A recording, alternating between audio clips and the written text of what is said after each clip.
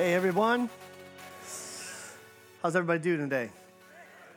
Good. My name's Eric and I'm one of the pastors here. I want to welcome you to the fourth week of this series we're calling Intentional Acts of Discipleship.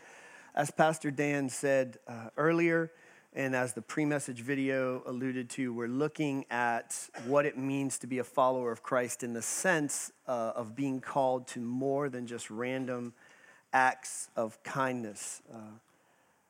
And we're doing that through the filter of this passage in the book of Acts. And therefore, we're looking at it through the filter of the way the first church ordered and patterned their lives, because they lived lives that were a lot more than just random acts of kindness. They were led to intentionally arrange their lives in a way that carried on the legacy of Jesus, and we are charged with doing that as well. So we're going to look at the same passage that we've been looking at, Acts chapter 2, but then I want to kind of expand that to another chapter of Acts. But before we do that, I want to just mention something. Anybody know what next Sunday is in Tallahassee?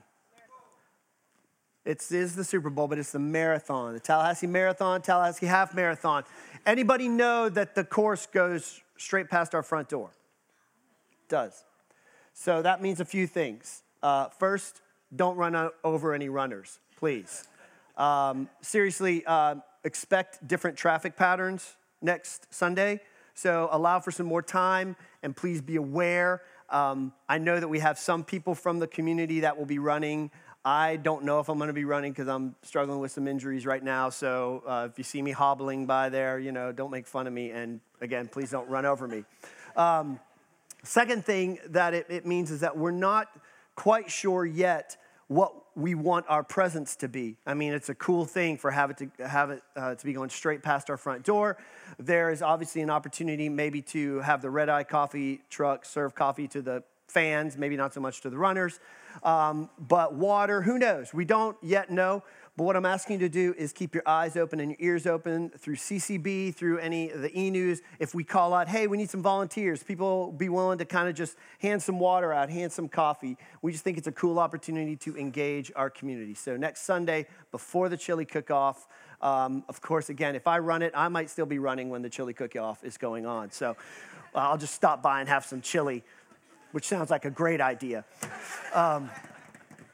So what we're going to do is we're going to start off in Acts chapter 2. And so if you have a Bible, I want to flip over there to it. I want to read the passage, talk about what we've talked about already, and what I'm going to be engaging with today. Verse 42, all the believers devoted themselves to the apostles' teaching and to fellowship and to sharing in meals, including the Lord's Supper and to prayer. A deep sense of awe came over them all, and the apostles performed many miraculous signs and wonders.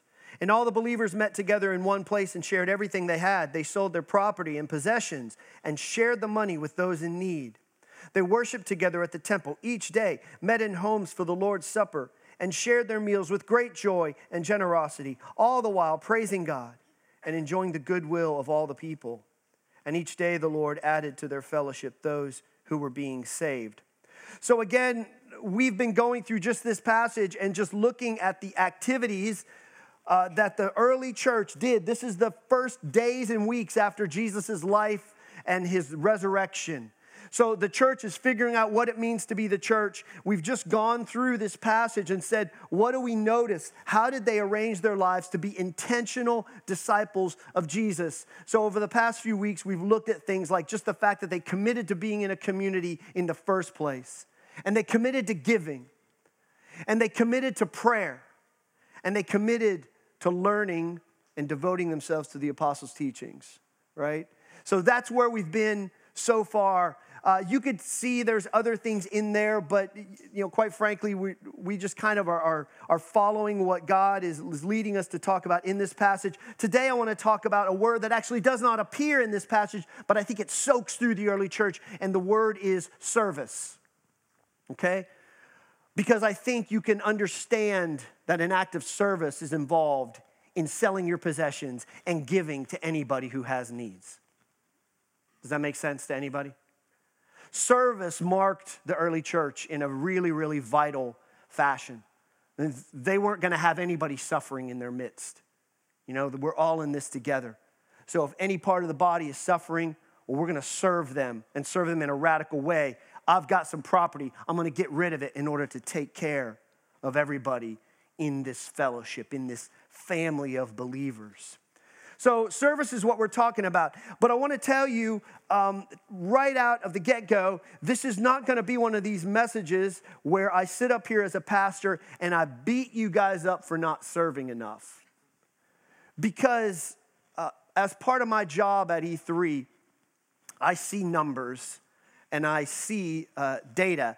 And you guys might know that I'm married to a woman who trained as an economist and was an economist for a while. And even though I'm kind of an artist and a storyteller guy, over the years, my wife has trained me to look at the data. Look at the data. Eric, it doesn't matter how you feel. You have to look at the data. And let me tell you something. The data of E3 says that we have a pretty strong, robust culture of service. If you were at All In on Wednesday, you would have heard this number. We have over 400 positions of service in this church, week in, week out. 400. Does that sound like a lot? I don't know. It sounded like a lot to me, but sometimes I say a number like that and you guys just stare at me like this is my church face. 400. There's actually well over that because that 400 positions, I want to be clear, that's not 400 people because people serve in multiple positions. But that's still a lot. 400 service positions. That does not include music. That doesn't include tech. That's a lot. We do pretty well.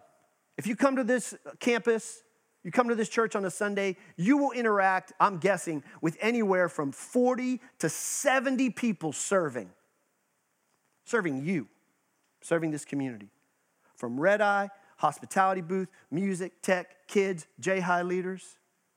People show up every single Sunday to get this thing done. And that's pretty cool. So, if you serve, I'm not going to tell you to serve more. If you don't serve, I may not beat you up, but I might poke you a little bit. Just because some of us are already doing it. So, my agenda is not just to kind of lay out a vision of get out of your chairs and serve, but my vision is to tell you about two different approaches to service and some of the challenges in those approaches to service and, quite frankly, how I have interacted with these two approaches to service. And the way I'm going to do it is I'm actually going to look at another chapter of the book of Acts, another incident in the early life of the church. So if you have your Bible and you want to flip over to Acts chapter 6, we're going to look at a few verses here and then go back to chapter 2. So I'm going to start reading in the first verse of Acts 6. But as the believers rapidly multiplied, the church is growing, there were rumblings of discontent. Boy, that's good to know because 2,000 years later, there's still rumblings of discontent.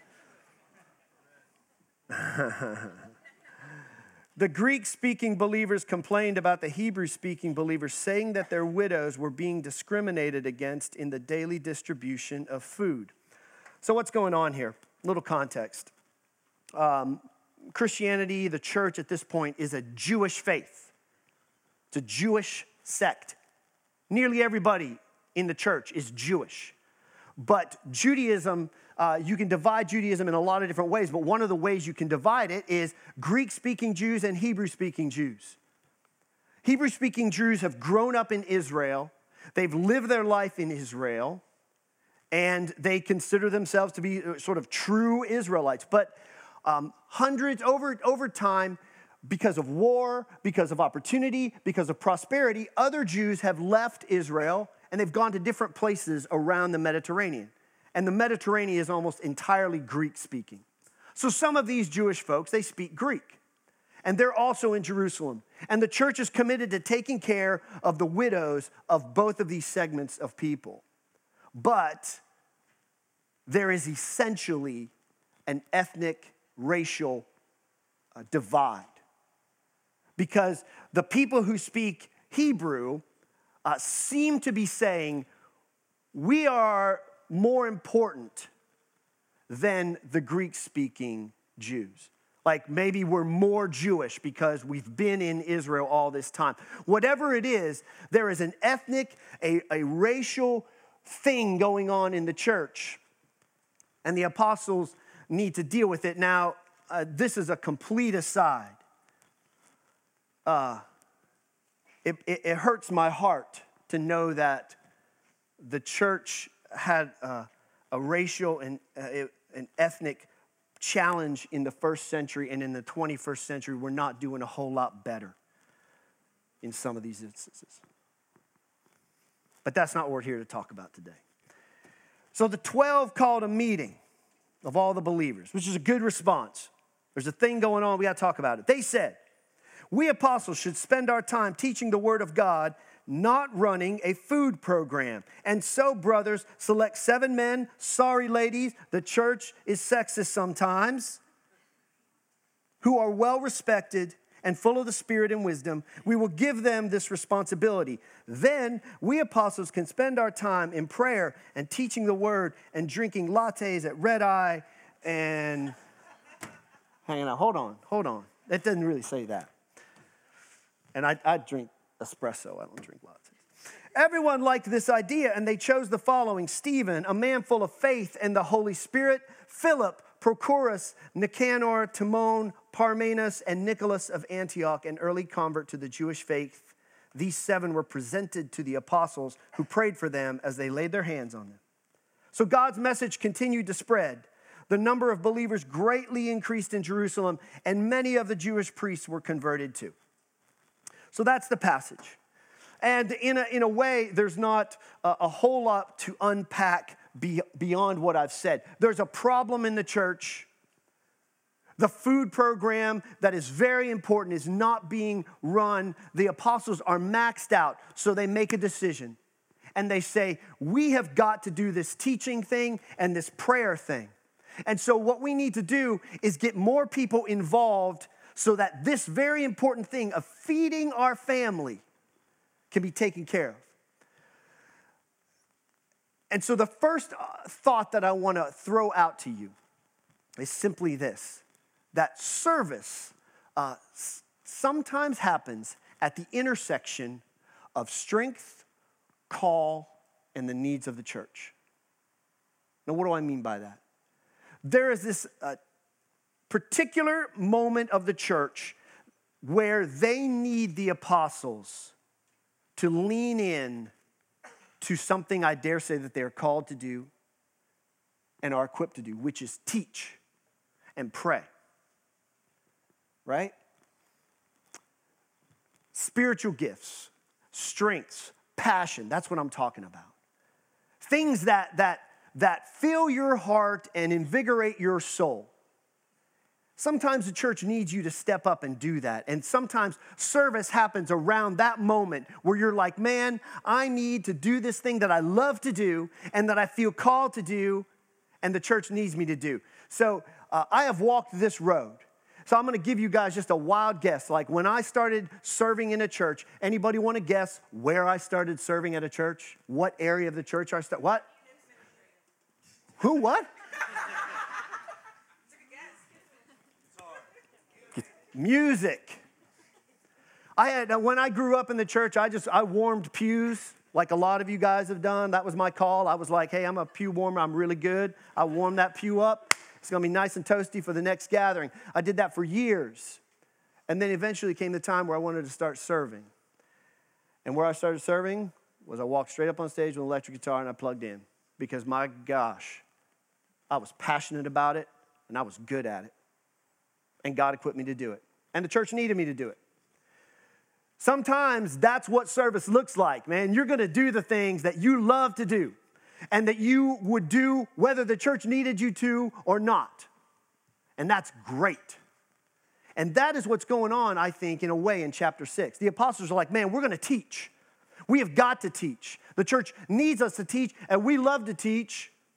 So we're going to let someone else feed the widows so that we can be freed up to teach. Around here at E3, we say you have to say no to the good to say yes to the great. Anybody heard Mark say that? It's true, right? I can't serve red-eye coffee out there and play music in here at the same time. I can't. There's only so much time in the day, so many resources. Sometimes you have to make decisions. What are my strengths? What are my passions? And I'm going to say no to the things that aren't that good so that I can give my best to the church where the church needs it. But there's another thing that I want to take away from this passage. And this is really cool to me. The way I would say it is that every act of service is a spiritual act. Because did you notice the way the apostles approach finding people to fill the food program? If it was me, okay, and I had to say, I need to make sure everybody, every widow is fed and fed equally, you know who I would tap? I would tap cooks, hello, and I would tap administrators, and I would tap people who could get this done efficiently, correctly, every week, every day. But what are the requirements that the apostles put on these positions? They say, you know what? Go find me people who are filled with the Spirit and wisdom. And then how do they commission them for that act? Do they say, hey, go spread the food out. Here's a clicker. Here's a piece of paper. You know what the first thing they do is? They pray for them, and they lay their hands on them. And I think it's important to remember that every single act of service you do, whether it's up here playing music or teaching or doing the, quote, spiritual things of the church, every single thing, every single act of service is a spiritual act. If for no other reason that you will never lock eyes with a person that does not bear the image of God.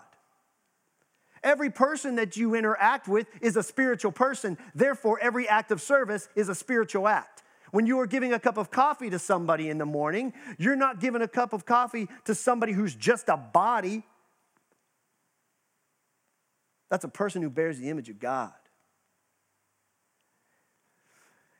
So, as we move through this, I want to offer you a couple thoughts to think about, okay?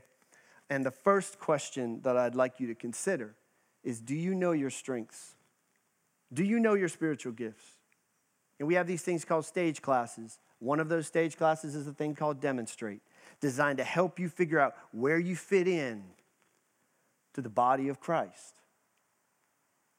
Some of you might be like me, and you're like, well, I think my spiritual calling is seat warmer, and I do it really well. I warm this seat every Sunday. You can check it when I'm done. It will be warm. And I want to thank you for that, because our seats get cold. But I want to be clear about this. I'm not guilt-tripping you. I'm challenging you to maybe find out the adventure that God might have for you. Because I sat and warmed seats for years. And when I finally got out of my seat and walked up on a stage with a guitar, my life changed entirely. And you could never have asked the 20-year-old Eric or the 23-year-old Eric. He could never have predicted this. He could never have predicted the adventure that he went on. He would have said, no thanks. I'm good. I'm warm in this pew. So if you don't know your strengths, and here's some great wisdom about the spiritual gifts or strengths. I've said it before. Nobody has all of them, and nobody has none of them. So if you're sitting out there going, well, I don't have any, wrong. You've got them. And if you've got them, you have no idea what God might have in store for you. So find out what your strengths are. And if you have them, develop them. Because it's not my job to develop your gifts. It wasn't my pastor's job to say, Eric, are you practicing your guitar? I mean, maybe they do. Maybe there's some accountability involved. But if my gift is music, then it's my job to practice my tail off. It's my job to be current and understand how to communicate musically. If it's my gift to teach, then it's my job to read up about teaching, about how to connect the dots between ideas so that so that people can wake up to the wonder of God in their lives. You want to know what drives me? That's what drives me. That's what I write down. When I stand up and talk to you, when I talk to people one-on-one, my desire is to have people wake up to the wonder of God in their eyes. And that's not Mark's job to make me develop that gift. It's not Dan's, it's not Lori's. And it's not my job to develop your gifts. So you know what your gifts are? You are burdened. You are burdened with the responsibility of learning about them, of cultivating them, developing them, and then exercising them. And then last thought. This is a challenge for the leaders in this community. If it's true that every act of service is a spiritual act of service, my challenge, if you are a leader in this ministry or if you're a leader out there, are you leading your people in that spiritual reality? If you're a leader of the Red Eye Hospitality Crew, are you leading your people with the idea of there's not a person that walks through here that's not a spiritual person? Every hand that you shake is a spiritual act. Every cup of coffee that you give out is a spiritual act. Every kid that you care for is a spiritual act. If you're a leader, if you have influence, I challenge you, lead that way because I believe it. But that's not the only vision of service. I told you there's two models of service that I want to interact with. That's what I would say is the strength-based model, gift-based model. And I have lived that model, and I still do live it. Like Sunday morning, here's an example, and just me being honest. Sunday morning, I am in strength-based mode. What do I mean by that? If I'm in this building, I'm going to tell you, I am working. I'm not proud of that, but it's hard for me to shut off my responsibility when I am in this building. So can I just tell you that for those of you guys who wonder, who see me on Sunday, I am capable of having a conversation with a human being. I really am. If you only see me on Sunday, I can actually be friendly. And I can actually sit down and have a conversation and drink coffee for minutes or sometimes even an hour. But when I'm in this building, I am in strengths mode because this is my passion, my strength, my responsibility. And that is a good thing, mostly. Because let's be honest, there's sometimes when I understand that there's people here who want to have a conversation with me on Sunday, and I struggle to switch that off. I do. And I know it's not great, but it's just a reality. So there's another way that service in the book of Acts has challenged me. So I want to go back to Acts chapter 2. We're going to read this text again. You're going to have this memorized by next week, I can tell you. All the believers devoted themselves to the apostles' teaching and to fellowship and to sharing in meals, including the Lord's Supper and to prayer. A deep sense of awe came over them all. And the apostles performed many miraculous signs and wonders, and all the believers met together in one place and shared everything they had. They sold their property and possessions and shared the money with those in need. They worshiped together at the temple each day, met in homes for the Lord's Supper, and shared their meals with great joy and generosity, all the while praising God and enjoying the goodwill of all the people. And each day the Lord added to their fellowship those who were being saved. So to me, as I read Acts chapter 2 pushes up against this strength-based model, okay? Because as I read that text, what I see in it is that, okay, the apostles are performing some signs and wonders, right? But the sense that I get from the text is that all of the things that are happening, everybody's doing. Everybody's involved in sharing meals and selling things and giving things away. There's no sense in this text as I read it of, okay, there's some people with the spiritual gift of giving. So we're going to have them sell some property and give to the people in need. As I read the text, I see everybody looking around and going, what's the church need? Whether it's my gift or not. Whether it's my strength or not, what is God doing? And everybody is all in. So, here's the thought that pushes up against the strength-based model, and it's simply this, that sometimes service has nothing to do with strength and call. And it has everything to do with need. Now, I have lived this out as well. As I said, I started off, when I served at the church, I served musically, I served teaching, and then I started shepherding people, which just means sitting down with people and trying to help them make sense of their lives and what God is doing. But over time, I became aware that there was more to following Jesus than just doing what I liked to do. There's more to following Jesus than just doing the things I'm passionate about. There was a way that Jesus lived in the world that was calling me to do more. So we were a part of a church in Chicago that ran what we called a warming center. And it was just this storefront that was open from about 11 a.m. to 2 p.m. Every day. And when it was cold, homeless folks could come, and we were open for a few hours, and they could come and get a sandwich, and they could get out of the cold. And when it was hot, they could come and get out of the hot and have a sandwich and hang out for a couple hours, okay? And we did it with this sense of like, you know what? A lot of shelters that, at the time in Chicago, at least a lot of shelters, they wouldn't feed you or give you anything until you sat through like a gospel presentation, right? So these guys were just like, I'm just hungry and I'm cold and I'm tired. So we started this thing. We said, you know what? We're not going to clobber you with the gospel. You're cold. You're hungry. Sit down. And so they asked people to come over and hang out. We just asked the guys, look, don't fight. Be respectful, and that's it. And so, okay, let me tell you, like, I'm a nice guy, but I am an introvert. And so to ask me to go to someplace a couple times a week and say, okay, I want you to sit down with whoever's there and just talk to them for a couple hours and play board games. Man, I hate board games. I do. Ask my wife, I do. But they said, we need bodies, we need people. And I'm sitting there going, I'm not good at any of this. But you know what? This is kind of what it means to be a follower of Jesus. And this is what my church needs. So a couple times a week, I walked my butt over to the warming center, and I sat down with people. You know what was funny? They used to think I was a cop.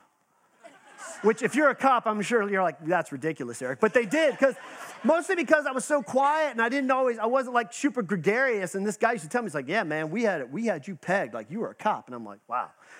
Well. So, around here, this is not about me. This is not me bragging at all. This is just saying, this is the point I'm trying to make. Around here, I do serve Tallahassee, not every time, but I do it occasionally. I don't play my guitar at Serve Tallahassee. I don't teach at Serve Tallahassee. I show up, I'm a volunteer. I'm not a leader. I've been to Guatemala a few times, I'm not a handyman. In Guatemala, we build houses. I can move cinder blocks from here to there, but you ask, first global outreach meeting I went, Carl Green was my leader, and a lot of those guys, they just kind of, I try to help, and they kind of shake their heads, and they're like, Eric, bless his heart. Eric, just move the cinder blocks, please.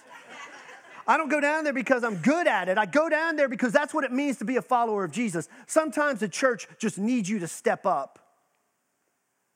And it's not about, man, I'm going to feel really good about moving these cinder blocks. I'm going to feel really good. This is my passion is cinder blocks. My passion is ditch digging.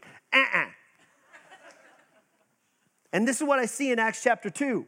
Nobody's sitting around going, it's my passion to sell my property and give to everyone. It's a little bit more like, I don't know if I have the gift of giving. I don't know. But here's what I do know. People are hungry, and we are called to provide for everybody in our community. So I'm just going to do it. So sometimes service has nothing to do with passion and strength. But here's another thought for you. And this is really cool. Service is a great testing ground and refining area for your spiritual journey. Because you won't know how good you are or where you stand with Jesus until you get out and start serving people in an area, especially in an area you're not passionate about. See, we can buy into this thing, at least I have, that I can sit around, I read my Bible a lot. I read my Bible every day. I pray, I meditate on Scripture, and it's just me and Jesus, like, man, we're getting this thing done, me and Jesus. And then I'll go out and I'll serve in an area, particularly an area that I'm not passionate about. So, like, let's just use it as an example. I'm praying and I got my thing with Jesus going on, but you asked me about 3 o'clock on a global outreach trip, 3 o'clock in the afternoon after lifting cinder blocks all day. That'll tell you how good I am with Jesus. When your temper is short and your shoulders are sore, and you're tired and worn out. See, we like to pretend that we can figure out this spiritual life with just sitting in our bedrooms or our living rooms or our growth groups and talking about this. You want to see how good you are with Jesus? You go out and serve somewhere. Because service usually involves this thing called people. And people are crazy. And you will figure out, I thought I was good with Jesus, but you know what? I actually have a temper still. Dang. So use service as a way to figure out, like, where am I on my spiritual journey? Don't let just me try to name where I'm at on my spiritual journey. Man, let me get out and mess around in the world. That'll tell you and tell me where my character still needs to be formed. So the question that I would challenge you to think about, there's two of them. One is, how do you do at responding to needs? Whether it's in here, it's in the community, whatever. How do you respond when there's a call, when there's a need? Because a lot of us, let's face it, a lot of us go, well, the guy behind me will take care of it because they can't sing very well, so it's obvious their spiritual gift isn't singing, so they're probably good with the needs, right? When there's a need, how do you respond? Do you respond with, that's not my gift, that's not my passion, or do you just go, man, I'm all in. There's a need, let me fill it. And then the second one is, when's the last time you stretched yourself? When's the last time you said, I know my gifts, I know my strengths, I know my passion, now let me just wipe that off the table and do something crazy because I want to stretch myself. Global outreach trips, man, they're coming up. The meetings are coming up. Hospitality, always a need. And you might be like, man, I don't have a hospitality bone in my body. Guess what? Grumpy pastor would say, I don't care. Because I'm a little bit more interested in how I would grow. So what I want to spend the last couple minutes we have here is entertaining the question, is there something that fuses together these two approaches? The strengths-based model says, do what you're good at doing, have a maximum impact of the church, and by golly, you should. The needs-based model says, sometimes get out of your comfort zone and contribute where there's a need, and by golly, you should. Now, is there something that fuses these things together? Well, we're at church, so of course there is. If you were to flip over a few pages in your New Testament, you would come to the book of 1 Corinthians. It's a letter that the Apostle Paul writes to a church. A messed up church in Corinth. Man, there's disunity, rich people, poor people hating each other. And Paul rips them a new one in this letter. It's his probably most angry, most sarcastic letter where he is blasting them on so many issues. But he goes through this passage in what we would call chapter 12, and he starts talking about spiritual gifts, which is what we're talking about. Gifts. Finding a way to serve in the body. And Paul goes through all of these spiritual gifts, healing, miracles, prophecy, preaching, so on and so forth. But all the time he's going, look, yes, serve, spiritual gift, but be unified. Gifts, unity. No gifts are better than anybody else. Let me tell you, if you don't know any better, if you don't know already, none of these people up here playing music or preaching are any better than a person that hands you a cup of coffee. The gifts are all equal. It's about unity. So Paul is saying, look, the gifts are great, but you have to be unified. And then he ends chapter 12 this way. He says, are we all apostles? Are we all prophets? Are we all teachers? Do we all have the power to do miracles? Do we all have the gift of healing? Do we all have the ability to speak in unknown languages? Do we all have the ability to interpret unknown languages? Of course not. And then Paul says this, so you should earnestly desire the most helpful gifts. And Paul's like, well, what's that mean? Because he doesn't really ever say what the most helpful gifts are. But then he turns it, because Paul's smart, and he goes, but let me show you a way of life that is the best of all. So Paul's saying, look, you can have your gifts, and you can have your service, but there's a way and there's a level above that you need to think about. And then he goes into chapter 13, which I'm just going to read. If you've been around a Christian wedding or two, you will know these words. If I could speak all the languages of earth and of angels, but didn't love others, I would only be a noisy gong or a clanging cymbal. If I had the gift of prophecy, and if I understood all of God's secret plans and possessed all knowledge, and if I had such faith that I could move mountains, but didn't love others, I would be nothing. If I gave everything I have to the poor and even sacrificed my body, I could boast about it. But if I didn't love others, I would have gained, what's the text say? Nothing. Love is patient and kind. Love is not jealous or boastful or proud or rude. It does not demand its own way. It is not irritable, and it keeps no records of being wronged. It does not rejoice about injustice, but rejoices whenever the truth wins out. Love never gives up, never loses faith, is always hopeful, and endures through every circumstance. Prophecy and speaking in unknown languages and special knowledge will become useless, but love will last how long? Forever. Now our knowledge is partial and incomplete, and even the gift of prophecy reveals only part of the whole picture. But when the time of perfection comes, these partial things will become useless.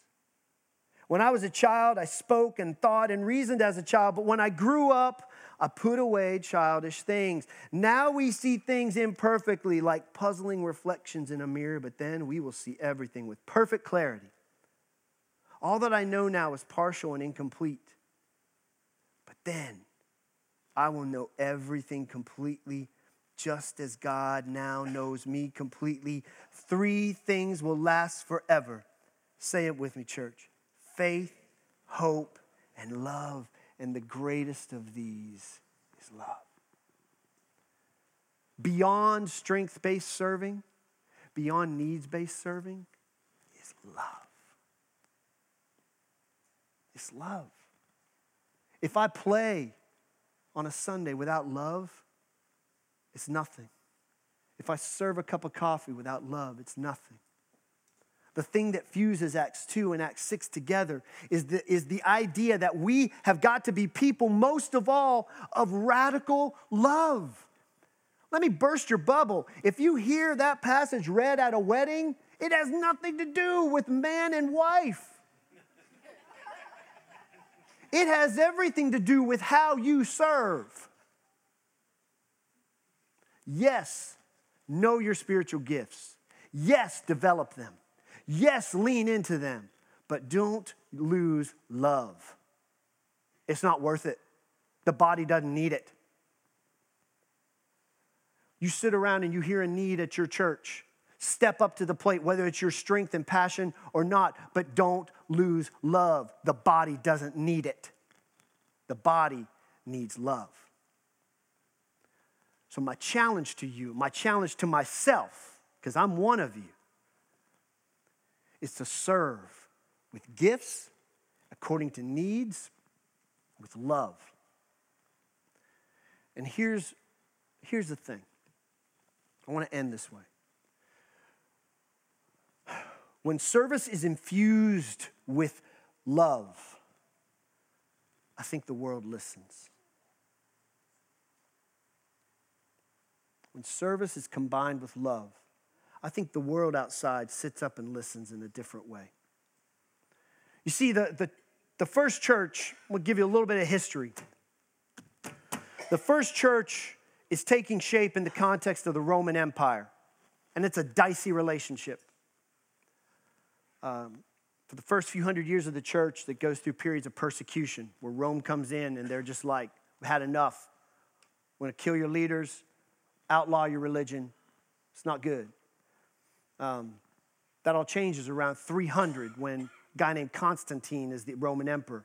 And he makes Christianity the official state religion. A lot of theologians say that's the worst moment of the church's history.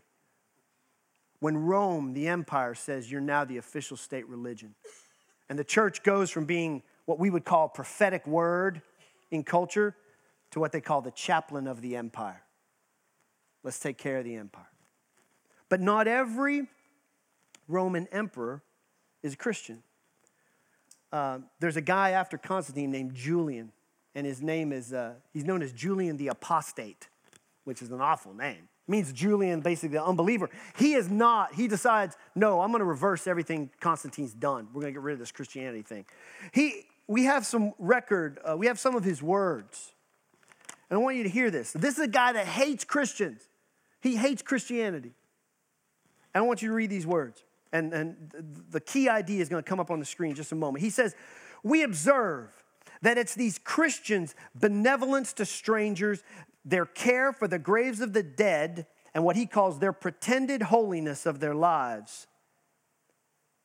All of these things has increased atheism. Now, from his perspective, atheism for him is not believing in the Roman gods.